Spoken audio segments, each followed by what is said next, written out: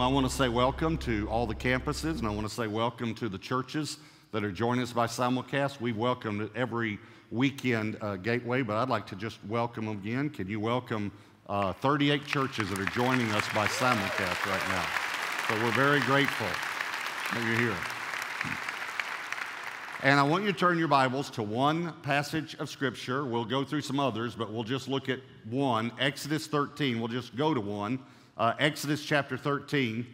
And as you're getting to Exodus 13, let me just say this. This is, in my opinion, the most important message in the series. We're in the series called The Blessed Life, and this is probably the most important message in the series. The title of this message is The Principle of First. The Principle of First. And I want to make this statement. If God is first in your life, then everything will come into order. Now, I'm not saying you won't have difficulties or problems or go through struggles. Jesus said in this world you'll have tribulation. But would you rather go through tribulation with everything in order or everything out of order? And hear me, if Jesus is first, if God's first, everything will come into order in your life. If He is not first, then nothing will come into order in your life. God has to be first for there to be order in your life. So I want to show you this principle because this principle is a principle that runs all through Scripture, from Genesis to Revelation. Here, so let's start Exodus chapter 13. Look at verse 1. It says, "Then the Lord spoke to Moses, saying, 'Consecrate to me all the firstborn. Whatever opens the womb among the children of Israel, both of man and beast, it is mine.'" It is mine. It belongs to me. I wish that I could adequately explain to you how emphatic the language is in the Hebrew here. This phrase, "it is mine." It is my property. It belongs to me. I'm the owner. It's extremely emphatic. It's very important to understand that when we talk about the principle of first. The firstborn, he says, belongs to me. Okay, now look at verse 12.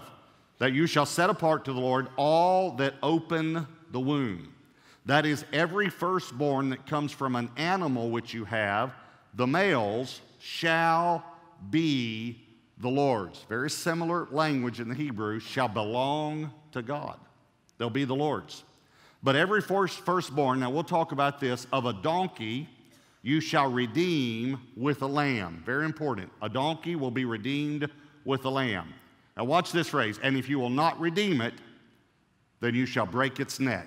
It's very important to understand that if you don't redeem it, you're going to lose it anyway. And I want you to apply that as we talk about the first of our finances, the first 10%. He says, if you don't bring it to me, you're going to lose it. You're still going to lose it. It's going out of your account. Watch this. "And all the firstborn of man among your sons you shall redeem." All right, so I have 3 points. If you're taking notes, I want you to write these down. The firstborn must be sacrificed or redeemed.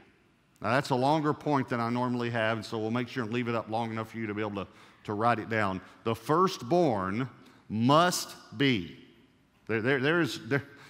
I've prayed over this language before, whether I should say it this way. But according to Scripture, the firstborn must be sacrificed or redeemed. That's the principle here in the Old Testament that is referring to a principle that goes all through the Bible. The firstborn must be sacrificed or redeemed. Okay, but how do you know which to do?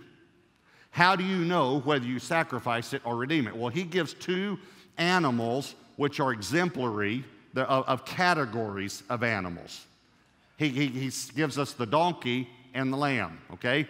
The donkey represents unclean animals, and the lamb represents clean animals. So how do you know which to do? Well, if it's a clean animal, it has to be sacrificed, the firstborn. If it's an unclean animal, it has to be redeemed with the sacrifice of a clean. Let me say that one more time. If it's clean, firstborn. I'm hoping you kind of get ahead of me on this and understand what this represents. If it's a clean and it's firstborn, it has to be sacrificed. If it's unclean, it has to be redeemed with the sacrifice of a clean. Okay, how in the world does this relate to us today? Well, let me ask you two questions, all right? First of all, were you and I spiritually born clean or unclean? In other words, when we were born in the natural, our spiritual state before God, were we born into this world, were we clean or unclean? Unclean. We were all born in sin, right? I can prove it by simply asking the experts here, the parents, did you have to teach your children to be bad? Or did that come naturally for them? See, we have to teach them to be good. Is that right? Because we're all born with a sin nature. That's what the Bible says, all right? So we were all born unclean. Was Jesus born unclean or clean? Clean. Okay, listen to me. Listen very carefully. The clean, Jesus, the clean, had to be sacrificed so that the unclean could be redeemed. That's what we just read. That's how important this principle is. And we're going to see that this principle refers to tithing, but I want to say something to you that maybe you've never thought of. Jesus is God's tithe. Because you see, you give the tithe first. You don't pay your bills and see if you have enough left over to tithe. You give the tithe first. It's the first 10%. It's not just 10%. It's the first 10% because it takes faith to give the first. See, God said, when your sheep has a lamb, give me the first one. It takes faith to give the first one before you have any more. You don't know if the sheep's going to produce anymore. That takes faith. God didn't say, wait until your sheep has 10 and then give me one of them and you can give me the one that keeps getting in your garden that you don't like. No, he said, you give me the first one before you have any others. See, so many people think it's not the 10% that enacts the blessing, it's the faith that enacts the blessing. It's giving the first 10%. And the reason I say that Jesus is God's tithe is because God gave Jesus first. He didn't wait to see if we would clean up or straighten up to give his son. God gave Jesus when we were mocking him and spitting on him and nailing him to a cross. Romans says it this way, while we were yet sinners, Christ died for us. And Romans also said this way, that God gave Jesus in hope. In hope. And that word, the root of that word is faith. In faith. We give our tithe in faith. So it's the first 10%. Think about this. When the children of Israel went into the promised land, God said, bring all of the silver and gold from Jericho into the house of God. It's always into the house of God. That's always where the tithe goes. But why didn't he say 10% of Jericho? It's very simple. Because Jericho was the first city. It's simple. He said, bring the first into the house of the Lord, and the rest are redeemed. They're out from under the curse. They're blessed. See, the first portion is the redemptive portion. Please hear me. When you give the first to God, the rest are redeemed. That's what this is saying. So hear me clearly. Don't give the first portion to the mortgage company, because the mortgage company does not have the power to bless your finances. But God does. The first portion, first 10%, goes to God. So the firstborn must be sacrificed or redeemed. Here's the second point. The first fruits must be offered. Again, I want to just key in on these words, must be. According to this principle that works all through Scripture, the first fruits must be offered. You can stay there in Exodus 13. Look at Proverbs 3, verses 9 and 10. Honor the Lord with your possessions and with the first fruits of all your increase. Bonuses, everything. So your barns will be filled with plenty, and your vats will overflow with new wine. Okay, this says to honor the Lord with the first of our increase. I just want to make a note here. This is in Proverbs. This is not the law. This is not under the law. This is hundreds of years after the law. This is a principle that runs all through Scripture. Let me show you another scripture, Exodus 23:19. The first of the first fruits. I kind of like that phrase because it's like God is saying, listen closely if you don't know what first means. The first of your first fruits, of the first fruits of your land. Now watch these words. You shall bring, that's an important word, bring into the house of the Lord your God. Now we saw last weekend about Malachi, he said, bring the tithes into the storehouse. The tithe always comes to the church. You can't divide your tithe. You can't designate your tithe. You can't give it somewhere else. But I want you to notice the word bring. The reason God uses the word bring instead of the word give when he talks about tithing is because you can't give what doesn't belong to you. You have two choices according to Scripture. And I know this is strong, but I've studied this for over 30 years now. You have two choices when it comes to the tithe according to Scripture. You can bring it or you can steal it. Those are the only two choices. There's no other choice according to Scripture. They either brought it or they stole it. Remember when God said, bring all the silver and gold from Jericho? That Achan kept some. And of course, the next city, then they lost the battle until they brought it to the house of God. But here was the point. In Joshua chapter 6, God calls the tithe consecrated or set apart. Same thing he called the firstborn. But in Joshua 7, once Achan took it, he said, Israel has stolen from me. And they're cursed. They're cursed. It's consecrated when you bring it to the house of God. It's cursed if you leave it in your bank account. Here's a real simple, straightforward question. Why would you want something cursed in your bank account? I mean, it has enough problems. Why wouldn't you want your bank account blessed? See, it takes faith to give the first. It takes faith to believe that 90% redeemed and blessed will go farther than 100% cursed. It takes faith. So you give the first. When I was in college, one of the students asked one of the professors, why did God accept Abel's offering and he didn't accept Cain's? And the professor said, you know, I really don't know. And for some reason, I've always remembered that, but when the Lord showed me this principle of firstborn and first fruits, you actually will see why God accepted Abel's and he didn't accept Cain's. Watch Genesis 4, verses 3 through 5. And in the process of time, now those words are very important. In the process of time, it came to pass that Cain brought an offering of the fruit of the ground to the Lord. Notice it specifically does not say that he brought first fruits. He just brought an offering in the process of time. Abel also brought of the firstborn of his flock and of their fat, and the Lord respected, or this word could be received, Abel and his offering. Notice the persons received too, not just the offering. But he did not respect or receive Cain and his offering. It's simple, isn't it? Cain was a farmer, he didn't bring first fruits. Abel was a rancher, he brought firstborn. God said, I'll accept that, I will not accept that. Didn't accept it. Now, I'm going to take you a little farther in this, and that is that it's not just that God wouldn't accept it, it's that God couldn't accept it. There are some things God can't do. God can't act outside of himself. He can't act outside of his character. One of the greatest studies you could ever do would be the attributes of God, to know who God really is. Okay, so let me tell you a few things that God can't do. Number one, God can't change.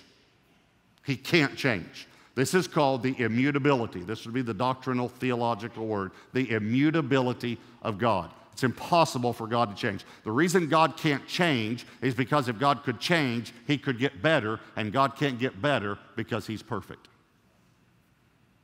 So God can't change. The second thing God can't do, I'll just give you some examples, is that God can't think the way we think. Now, I'll clarify that because we know the Bible talks about the thoughts of God, but that actually proves this theology. God can't think the way we think. Let me just help us with this. The reason God can't think the way we think is because here's the theological word, omniscient. Omniscience, the omniscience of God. Break it down, it's two words, omniscience. Science means knowledge, omni means all. God has all knowledge. So the reason God can't think the way we think is because we think to figure things out. God's not trying to figure anything out. Let me say it another way when we're talking about God's thoughts. Nothing has ever occurred to God. God has never said, you know what I just thought of? I just thought of something I've never thought of before. He's never said that. You know why? Because he knows everything at the same time. Hey, I have a new little thought on this. When we talk about that God, nothing's ever occurred to God, let me say it another way. God has never heard something and said, oh, myself.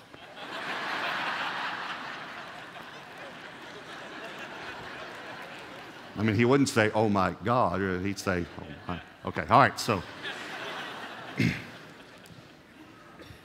So God can't think the way we think. Now, when I said God can't think, you might have remembered the scripture and thought, wait, there's a scripture talks about, that proves this. Here's what the scripture says in Isaiah. My thoughts are not your thoughts. I don't think the way you think. As the heavens are above the earth, my thoughts are higher than your thoughts. I don't think the way you think. That's what he's saying. Okay, so there's some things God can't do. Let me tell you how this relates to this. God can't be second. He can't be second.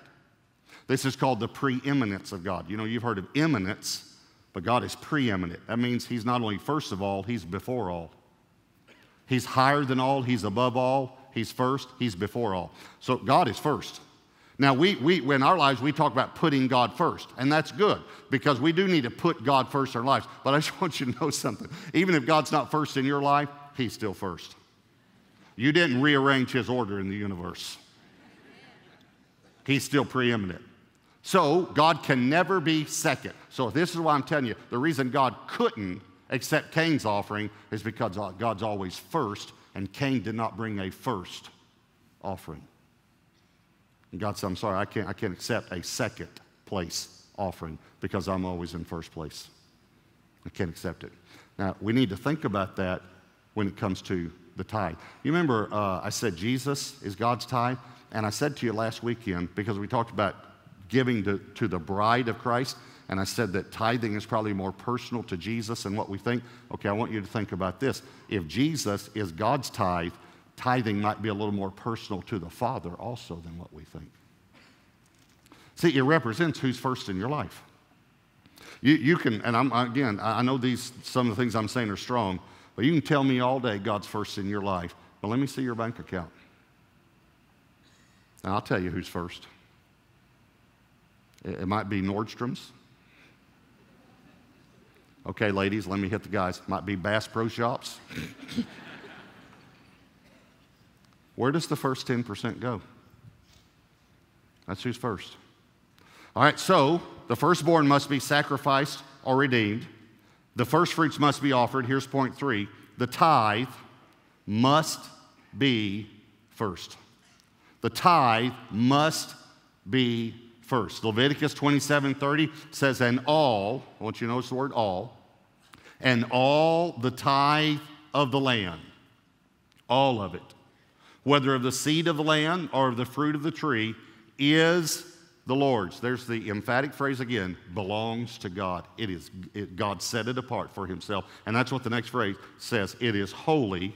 That word holy is the word that simply means set apart. It is set apart to the Lord. That's why it's stealing, because he set it apart to himself. And that's why it has to be first, because God's first and he owns it. So in other words, if we're going to return it, we have to return it first. Okay, so I'm going to give you an illustration, and it's a math illustration. Okay? So I'm warning you, so half of you can take a nap, all right? I understand that. You're strong in other subjects, math and English. I'm strong in those subjects. I like grammar, and someone who watches our television program sent me a thing that said, a little sign for me to hang up in my house that said, I am silently correcting your grammar right now. And I said to Debbie, I said, look at this. Do you like this? She said, yeah, except you don't do it silently. So I like math and English. My father is actually a mathematical genius. And that's no exaggeration. He's a genius when it comes to that. I'm not a genius, but numbers add up in my mind without me trying. If you name some numbers, they're going to add up, and I'm not going to try to do it. It's just going to happen. That's the way I think. Debbie and I were buying something a while back, and it was $7.99. And the lady said, I'll have to add the tax on the calculator because the cash register's broken. And I said, it's 66 cents, like that. And she said, excuse me? I said, 66 cents. She looked at me a minute, and then she did this. She said, it's 66 cents. I won't say, yes, I know that, but I didn't. I said, okay, so paid for it. We got out in the car, and Debbie said to me, how do you do that? How do you do that fast? Now, I thought she was actually asking me how I did it.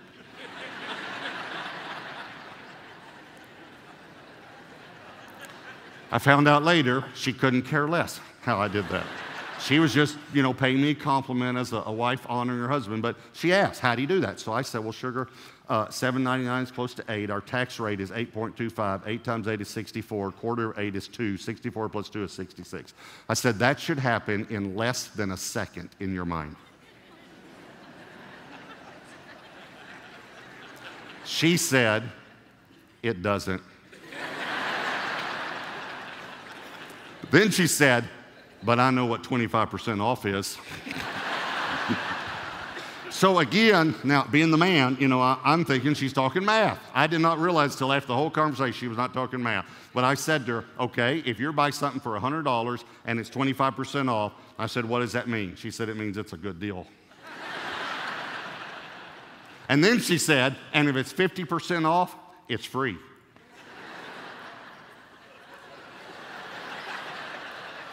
I said, what? She said, yeah, 50% off is the same thing as buy one, get one free. So it's free. There's 50% off, it's free. And if it's 75% off, you're making money.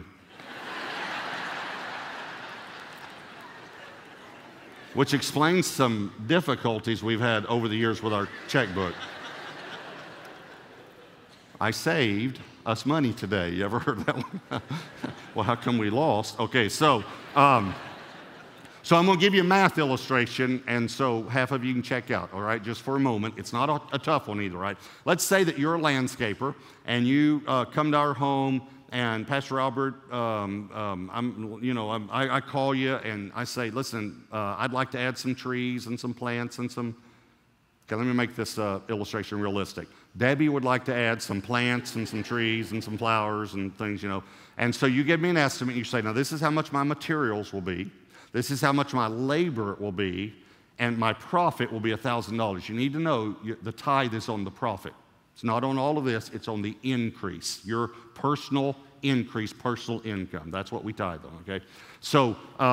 So you say, are you agreeable to this whole price? I say, yes, I am. So after you do the job, I pay for all your materials, all your labors, and then for your profit, let's say that I give you 10 $100 bills. So you have $1,000 in your hand, okay? So this is the math part, right? So you have $1,000. Let me ask you two questions, all right? $1,000, the word tithe, remember, means 10%. So how much is the tithe? $100, all right? I know some of you still carry the, okay. But that's all right, that's okay. All right, so it's $100, that's right. But you have 10 $100 bills in your hand, so which one is the tithe? The first one, yeah, okay. The one on top, someone said, all right, let me say it to you a different way, all right? It's the first one that leaves your hand. That's the tithe. In other words, if you go home and you say, let me set aside some for the mortgage, some for the car, some for utilities, some for clothes, and here's God's part. No, that's not God's part. You gave God's part to the mortgage company. Because here's what a lot of people do. Okay, let me set aside some for this and this and this, and oh, there's not enough left over for God. Can I say something nicely to you, but firmly? He wouldn't accept it anyway, because our God does not accept leftovers. Matter of fact, he says it in Malachi. He says, you bring me the blind and the lame animals, and I do not accept them. I accept the first. That's all I accept. Okay, so how does this work out in my own life? I get paid on the 15th and 30th. and or the last day of the month, 30th or 31st, and it's directly deposited. So it's like it magically appears, in my account. So what I do on the 15th and the last day of the month is while I'm having my quiet time in the morning, before I do anything else, I go online, and that's the way now. I think it's just easiest to give online. I go online and I send the tithe to Gateway Church. And for us, many of you know, it's a double tithe. It's been since 1985. God spoke to us to do 20% to the local church and then give over and above that.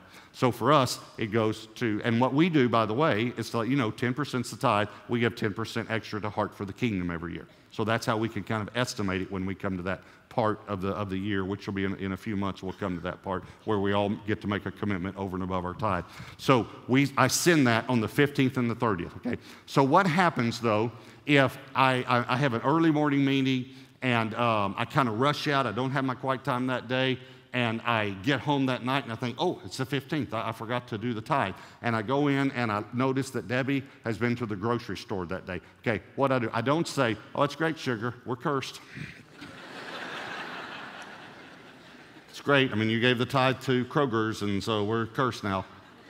No, because I'm not legalistic about it. And listen to me, God's not legalistic either. I'm not trying to give you a legalistic principle today. I'm trying to give you a principle that's about your heart.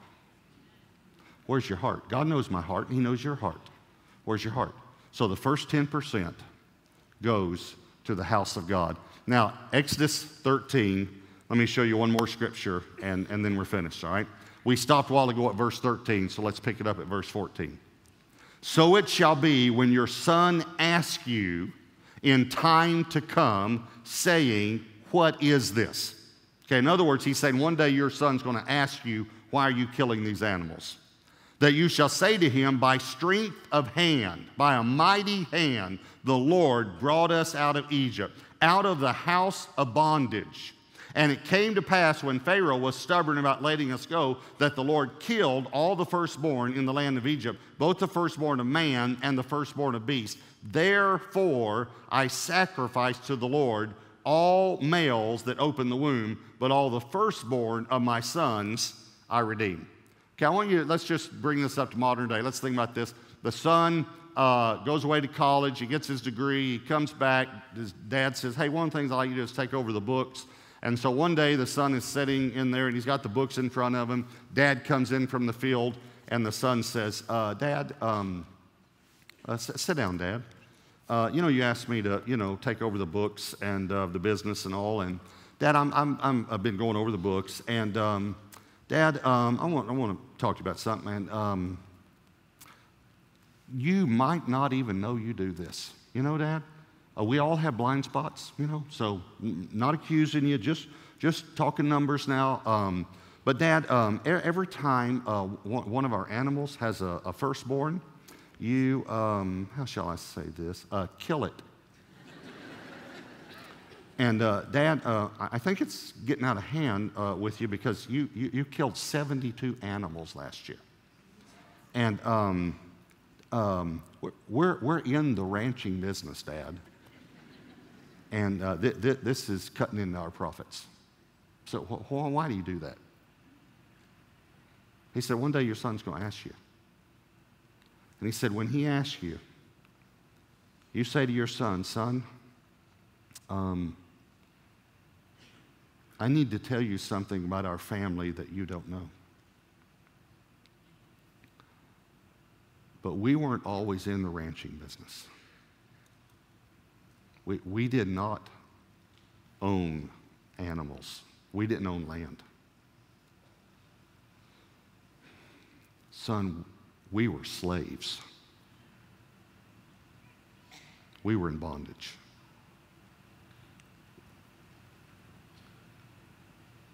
But God, with a mighty hand, redeemed us and gave us everything we have now. Therefore, we gladly give to God the firstborn of all of our increase. Now, this was written 4,000 years ago. And this principle happened to me. when Josh was kind of getting old enough to understand numbers and all, and he has this mathematical mind like I do and like his grandfather. And so one day I was paying the bills. Now, we didn't have online back then. And so what I would do is I would write the check first, and then I would set the check, the tithe check, and then I would set it over the side, and then I would pay the bills. But I'd always write the tithe check first and set it over the side, and then take it with me to church. By the way, for you young people, we used to have pieces of paper called checks. Okay. All right. So I'd set it over the side. So I'm paying the bills, and Josh came in, and I'm watching him out of the corner of my eye. And he's reading this tithe check, and he sees the amount, which to a young boy looks like a lot of money. And he says, "Dad, why are you giving so much to the church?" And I remember this scripture, when your son asks you, this is what you tell him. And I took Josh and I actually set him on my lap, and I said to him,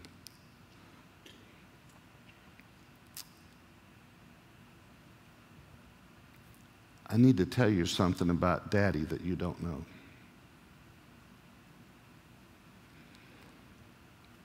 But Daddy wasn't always a Christian, son.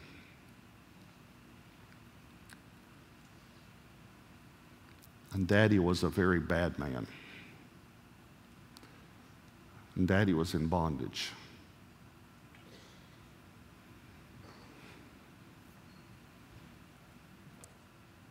But God,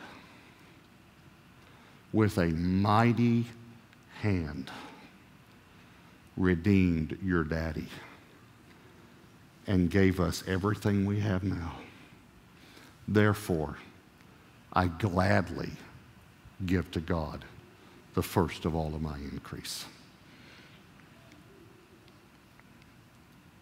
This is a principle that's all through Scripture. It's called the principle of first. Is God first in your life?